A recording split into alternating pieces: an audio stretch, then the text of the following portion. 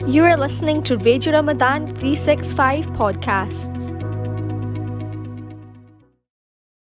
السلام علیکم ورحمۃ اللہ وبرکاتہ۔ سامعین، آپ سن رہے ہیں پروگرام پیوریفیکیشن آف ہارٹ۔ میں آپ کا میزبان حافظ ضیاء الرحمن آپ کی خدمت میں حاضر ہوں۔ اپنا پروگرام آگے بڑھانے سے پہلے اپنے سامعین کے ساتھ ایک چیز ہم شیئر کرنا چاہیں گے کہ آپ ہمیں ویب سائٹ پہ اگر سننا چاہیں تو www.rr365.co.uk پہ آپ ہمیں سن سکتے ہیں۔ ایف ایم پہ اگر آپ سننا چاہیں تو ایف ایم 87.7 پہ آپ ہمیں سن سکتے ہیں۔ میڈیم ویو میں اگر آپ ہمیں سننا چاہیں تو 1530 AM پہ آپ ہمیں سن سکتے ہیں۔ ہمارے آج کے سیگمنٹ میں پارہ نمبر 5 کا خلاصہ شامل ہے۔ چوتھے پارہ کے آخر میں ان عورتوں کا ذکر تھا جن سے نکاح کرنا جائز نہیں تھا۔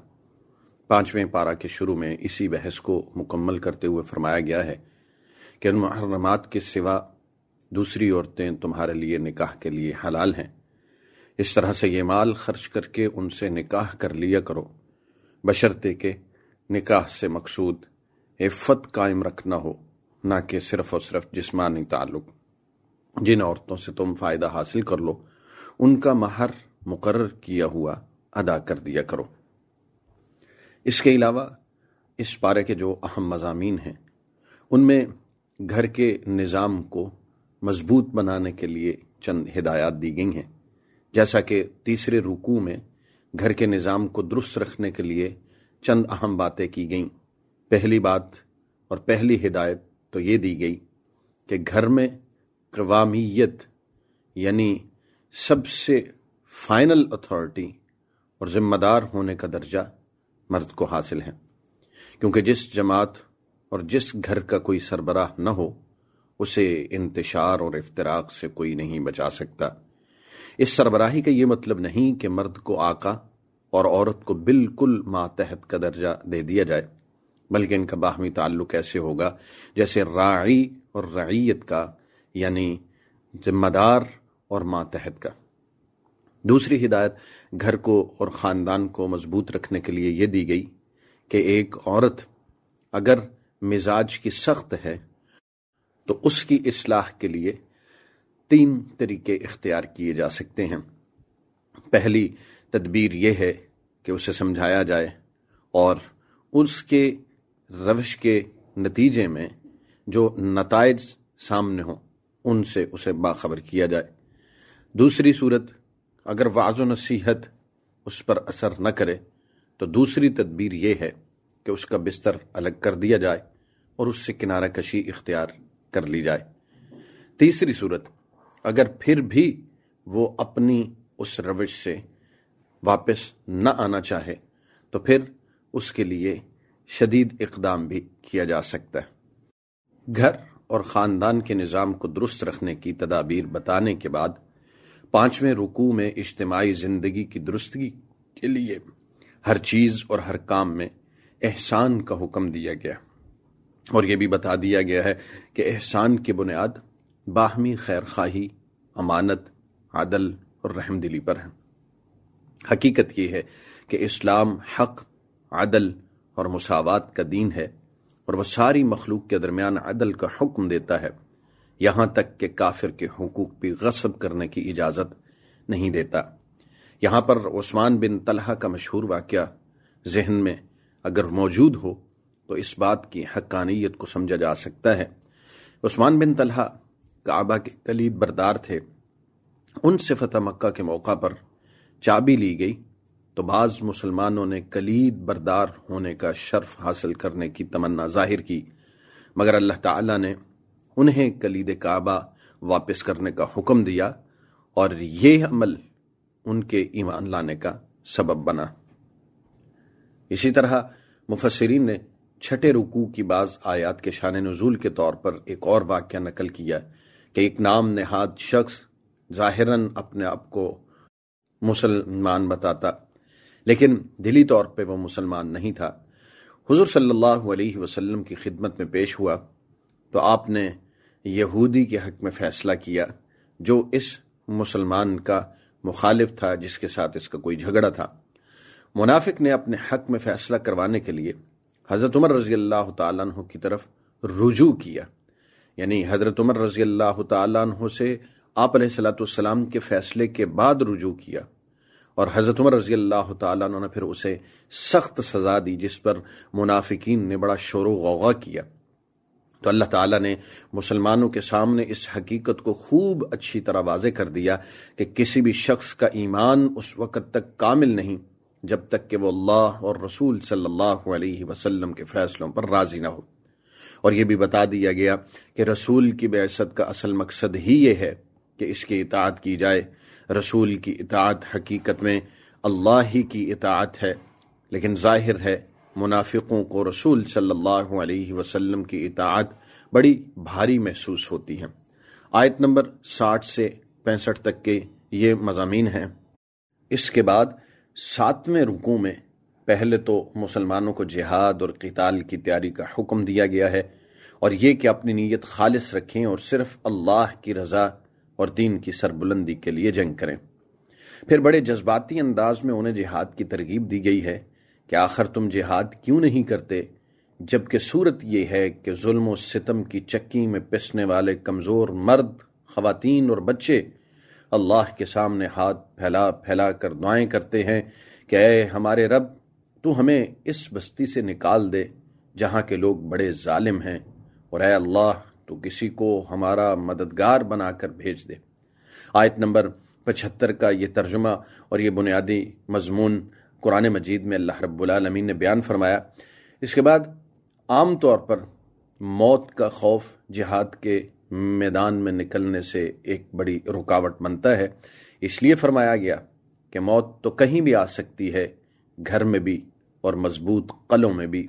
نہ جہاد میں نکلنا موت کو یقینی بناتا ہے، اور نہ ہی گھر میں رہنا زندگی کے تحفظ کی ضمانت ہے۔ آیت نمبر 78 میں اللہ رب العالمین نے یہ مضمون بیان فرمایا۔ جہاد اور قتال کی ترغیب کے بعد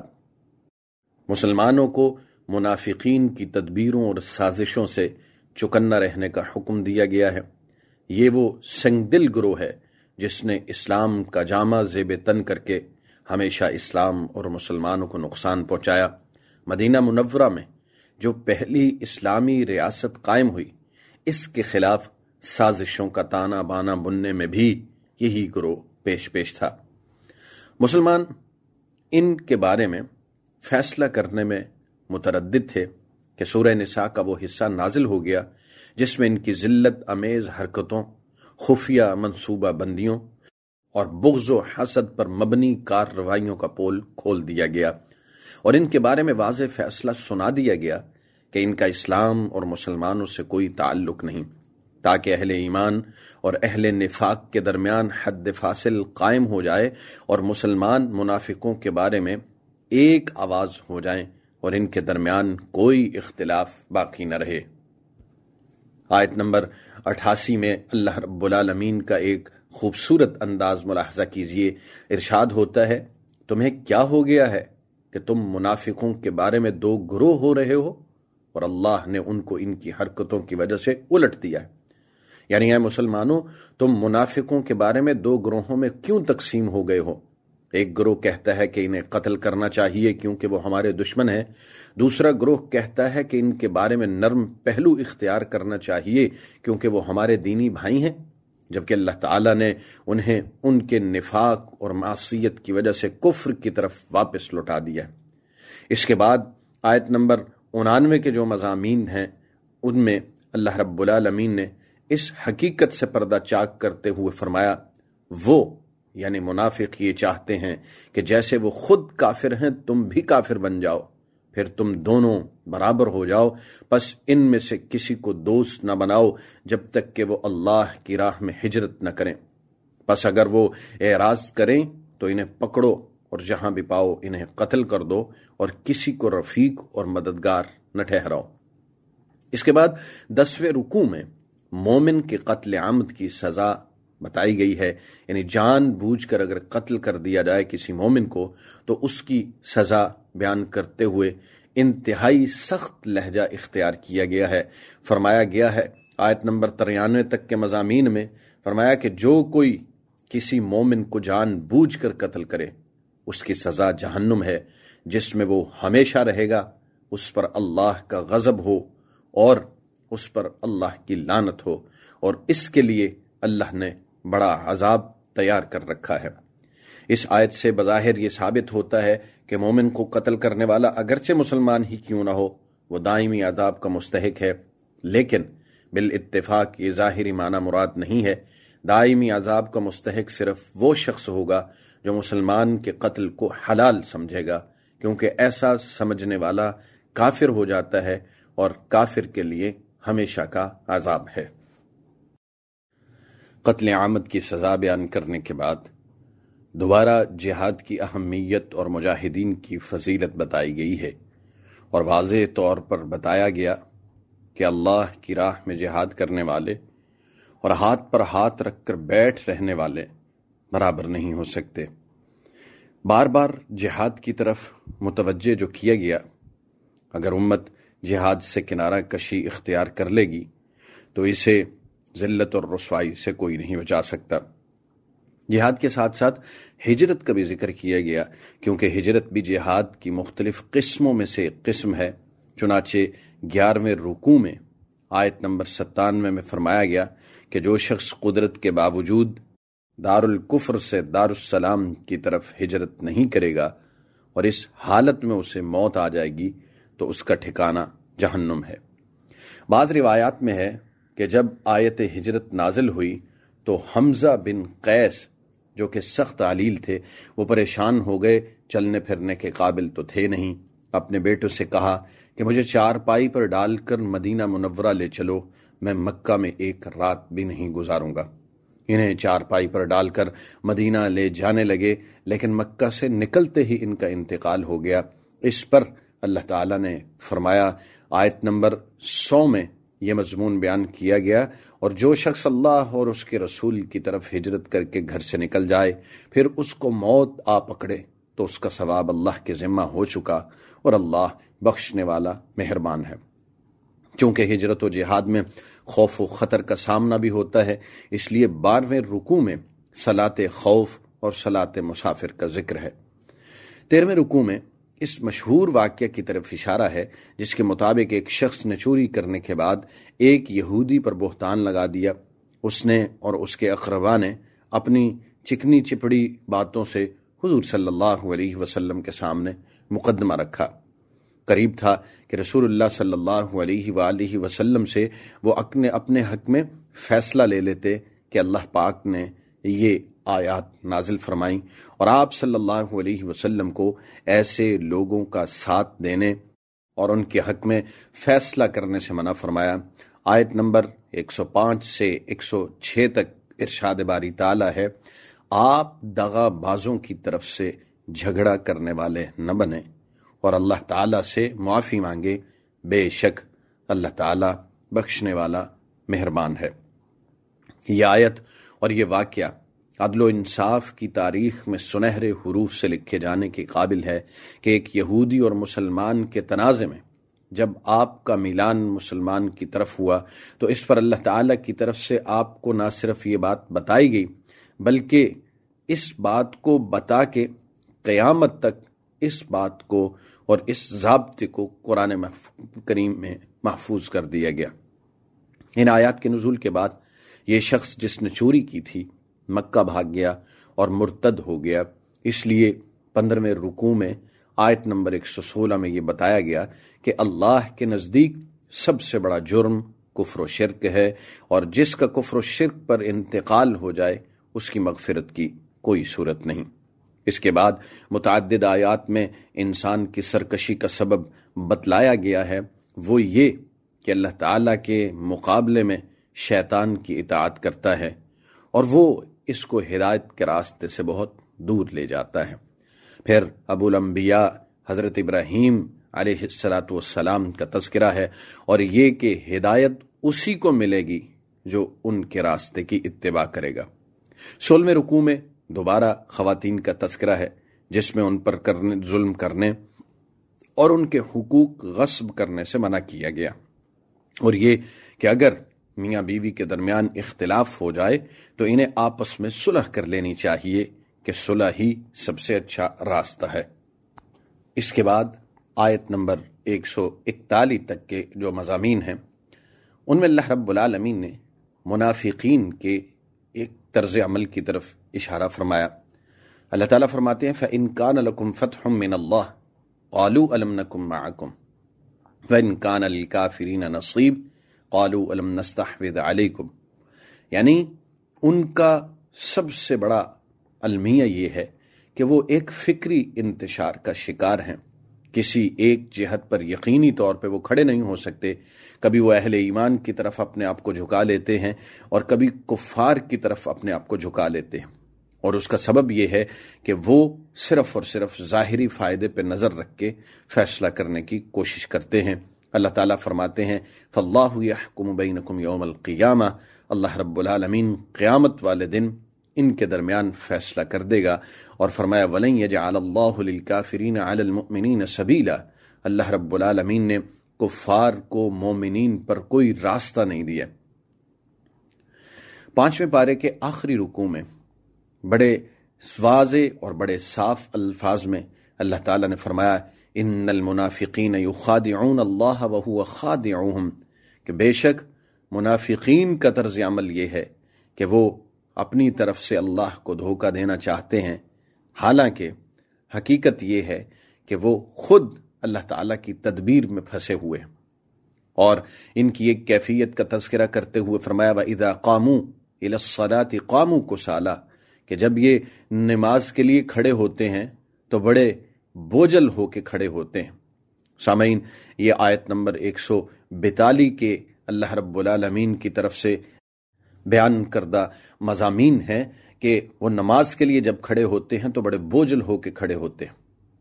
यहाँ से हमें अपने अमल को भी देख लेना चाहिए कि बाज़ औक़ात ऐसा होता है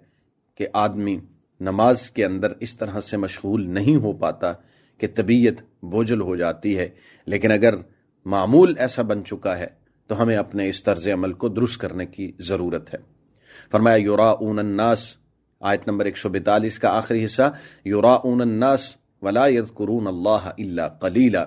कि वो लोगों को दिखाने के लिए ये सारा कुछ करते हैं, वगरना अल्लाह का जिक्र तो वो बहुत कम करते हैं। फिर फरमाया, मुज़ब्ज़बीन बैन ज़ालिक, वो दोनों कैफियतों के दरमियान में कंफ्यूज हैं, न वो इधर होते हैं न वो इधर होते हैं। फिर अल्लाह ताला ने फरमाया आयत नंबर 143 में, वमन युज़्लिलिल्लाहु फलन तजिद लहू सबीला, जिसे अल्लाह गुमराह कर दे आप उसके लिए कभी भी रास्ता नहीं पाएंगे। हकीकी एक बात की तरफ इशारा करते हुए फरमाया गया कि ए अहले ईमान, तुम कुफ्फार को दोस्त न बनाओ अहले ईमान को छोड़कर। ये बात बयान करने के बाद आयत नंबर 145 में बड़े वाज़े अल्फाज में मुनाफिकीन के अंजाम का तज़किरा करते हुए फरमाया, इन्नल मुनाफिकीन फि दर्किल अस्फली मिनन नार, बेशक मुनाफिक लोग जहन्नुम के सबसे निचले तबके में होंगे। वलन तजिद लहुम नसीरा, और आप उनके लिए हरगिज किसी को मददगार नहीं पाएंगे। और इसके बाद फरमाया कि हाँ, वो शख्स या वो लोग जो पहले इसी मुनाफिकीन की रवश पे कायम थे, लेकिन बाद में उन्होंने तौबा की और अपनी इस्लाह की और उन्होंने अल्लाह के रास्ते को मजबूती से पकड़ा और उन्होंने अपने दीन को अल्लाह के लिए खालिस कर लिया। फरमाया, फ़उलाइका मअल मुमिनीन, ये लोग अहले ईमान के साथ हैं। वसौफ युतिल्लाहुल मुमिनीन अजरन अज़ीमा, अनकरीब अल्लाह रब्बुल आलमीन मोमिनों को अजर अजीम से नवाजेंगे। आखिरी आयत, आयत नंबर 147 में अल्लाह रब्बुल आलमीन ने बड़े खुले अल्फाज में फरमाया, मा यफ़अलुल्लाहु बिअज़ाबिकुम इन शकरतुम व आमनतुम, अल्लाह ताला को क्या पड़ी कि अल्लाह ताला तुम्हें अजाब दे जब तक तुम ये दो काम करते रहो, शकरतुम व आमनतुम, शुक्र भी करते रहो और ईमान के साथ भी जुड़े रहो। वकान अल्लाहु शाकिरन अलीमा, फरमाया कि अल्लाह रब्बुल आलमीन جانتا ہے شکر کرنے والوں کو، اور اللہ رب العالمین کا علم بڑا وسیع ہے۔ سامعین، شکر ایک ایسا راستہ ہے جو اللہ تعالیٰ کے عذاب کو اور اللہ تعالیٰ کے غصے کو بہت جلد ٹھنڈا کر دیا کرتا ہے۔ اس لیے ہمیں اس حوالے سے یہ بات ذہن میں رکھنی چاہیے کہ اللہ رب العالمین نے جو بات ارشاد فرمائی اس کے بارے میں خود ہی یہ بات فرمائی، ومن اصدق من اللہ حدیثا، کہ اللہ تعالیٰ کی بات سے سچی بات اور کس کی ہو سکتی ہے، ومن اصدق من اللہ قیلا، اور اللہ کے قول سے زیادہ سچا قول اور کس کا ہو سکتا ہے۔ اللہ تعالیٰ سے دعا ہے اللہ تعالیٰ ان تمام منفی اعمال سے ہماری حفاظت فرمائے، اور اللہ رب العالمین ہمیں ہدایت پر تا حیات گامزن رکھے۔ السلام علیکم ورحمۃ اللہ وبرکاتہ۔ سامعین، اگر سورہ نساء کے اس حصے کو غور سے سمجھنے کی کوشش کی جائے جو پارہ نمبر 4 میں شامل ہے، تو یہ بات پوری طرح سے عیاں ہو جاتی ہے کہ معاشرہ اور پھر خاندان اور پھر ریاست یہ آسانی سے قائم ہونے والے ادارے نہیں ہیں، بلکہ ان کے لیے ایک لمبی جد و جہد اور ایک ذہن سازی کی ضرورت ہے۔ سورہ نساء کو اگر ہم غور سے دیکھیں تو پہلا پیراگراف اس کا بنتا ہے آیت نمبر 1 سے آیت نمبر 43 تک۔ یہ سارے کا سارا پیراگراف اگر ہم اس کو بنظر غائر دیکھیں تو ہمیں معلوم ہو جاتا ہے کہ اس کے اندر معاشرت کو بہتر بنانے کے احکام ہیں۔ اسی طرح اس کا دوسرا پیراگراف بنتا ہے آیت نمبر 45 سے آیت نمبر 47 تک۔ اس پیراگراف کے اندر جو بنیادی مضامین ہیں وہ اہل کتاب کو دعوت اسلام ہے۔ اسی طرح پیرا نمبر 3 آیات 58 سے 59، اس ایک آیت کے اندر حکومت اور رعایا کے حقوق بیان کیے گئے۔ چوتھا پیراگراف بنتا ہے آیت نمبر 60 سے آیت نمبر 104 تک۔ اس پیراگراف کا بنیادی مضمون منافقین اور جہاد ہیں۔ پانچواں پیراگراف آیت نمبر 105 سے آیت نمبر 115 تک بنتا ہے، اور اس میں نزول قرآن کی حکمتیں ہیں۔ اسی طرح چھٹا پیراگراف بنتا ہے آیت نمبر 116 سے آیت نمبر 134 تک، بنی اسماعیل اور بنی اسرائیل سے مجادلہ۔ اور اس سورت کا پورا بنیادی جو مضمون ہے وہ یہ ہے کہ ساری دنیا بالخصوص اہل کتاب اور نصارہ کو دعوت اسلام اور مسلمانوں کو نفاق سے بچ کر خالص توحید کے ساتھ خاندان سے لے کر ریاست تک ایک مضبوط اجتماعیت قائم کرنے کا حکم ہے۔ سامعین، ریاست افراد سے ہوتی ہے، افراد معاشرہ کہلاتے ہیں، معاشرہ خاندان سے چلتا ہے، اور خاندان میاں بیوی سے بنتا ہے۔ میاں بیوی کے آپس کے تعلقات کو بڑی تفصیل کے ساتھ اس کے اندر بیان کیا گیا، اور اس چیز کو بڑی اہمیت دی گئی کہ آپسی کے جو تعلقات ہیں وہ بہت ممکن حد تک بحال رہیں۔ اسی لیے کہیں یہ آپشن دیا گیا کہ اگر آپس میں انتشار بن چکا ہے تو اس کی اصلاح اس طرح سے کی جائے کہ دونوں خاندانوں کے بڑے افراد بیٹھیں اور وہ اس مسئلے کا حل نکال سکیں۔ کہیں پہ یہ بات کہی گئی کہ اگر اس طرح بھی ممکن نہیں ہے تو پھر بستر الگ کر کے ایک دوسرے کو ایک دوسرے کی کمی کا احساس دلایا جائے، اور یہ ایک دوسرے کی کمی فطری چیز ہے،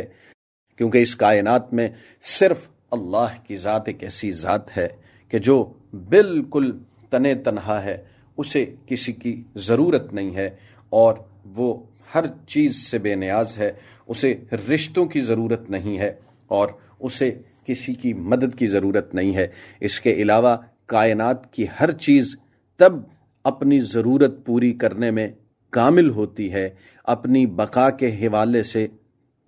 کامل ہوتی ہے، مکمل ہوتی ہے، جب وہ اپنے دوسرے حصے سے مل جاتی ہے۔ کائنات میں اللہ تعالیٰ نے ہر مخلوق کو جوڑا جوڑا بنایا، اسی طرح سے اللہ تعالیٰ نے انسان کا بھی جوڑا بنایا۔ میاں اور بیوی کے آپسی تعلقات کے حوالے سے اللہ رب العالمین نے بڑی تفصیل سے یہ بات کہی، اور خاندان کے ادارے کو مضبوط بنانے کے لیے یہ بات کہی کہ الرجال قوامون علی النساء بما فضل اللہ بعضهم علی بعض، کہ مرد کو عورت کے حوالے سے قوام بنایا گیا۔ اللہ تعالیٰ نے جو حقوق تقسیم کیے ہیں وہ ذمہ داریوں کی بنیاد پہ ہیں۔ اللہ تعالیٰ نے جو حقوق بیان کیے ہیں وہ ذمہ داری کی بنیاد پہ ہیں، اور ذمہ داری سب سے زیادہ مرد کے کھاتے میں ڈالی گئی ہے۔ اس لیے حقوق اگر ہم آسان الفاظ میں سمجھنا چاہیں کہ یہ کیا ہیں، تو حقوق کا مطلب ہے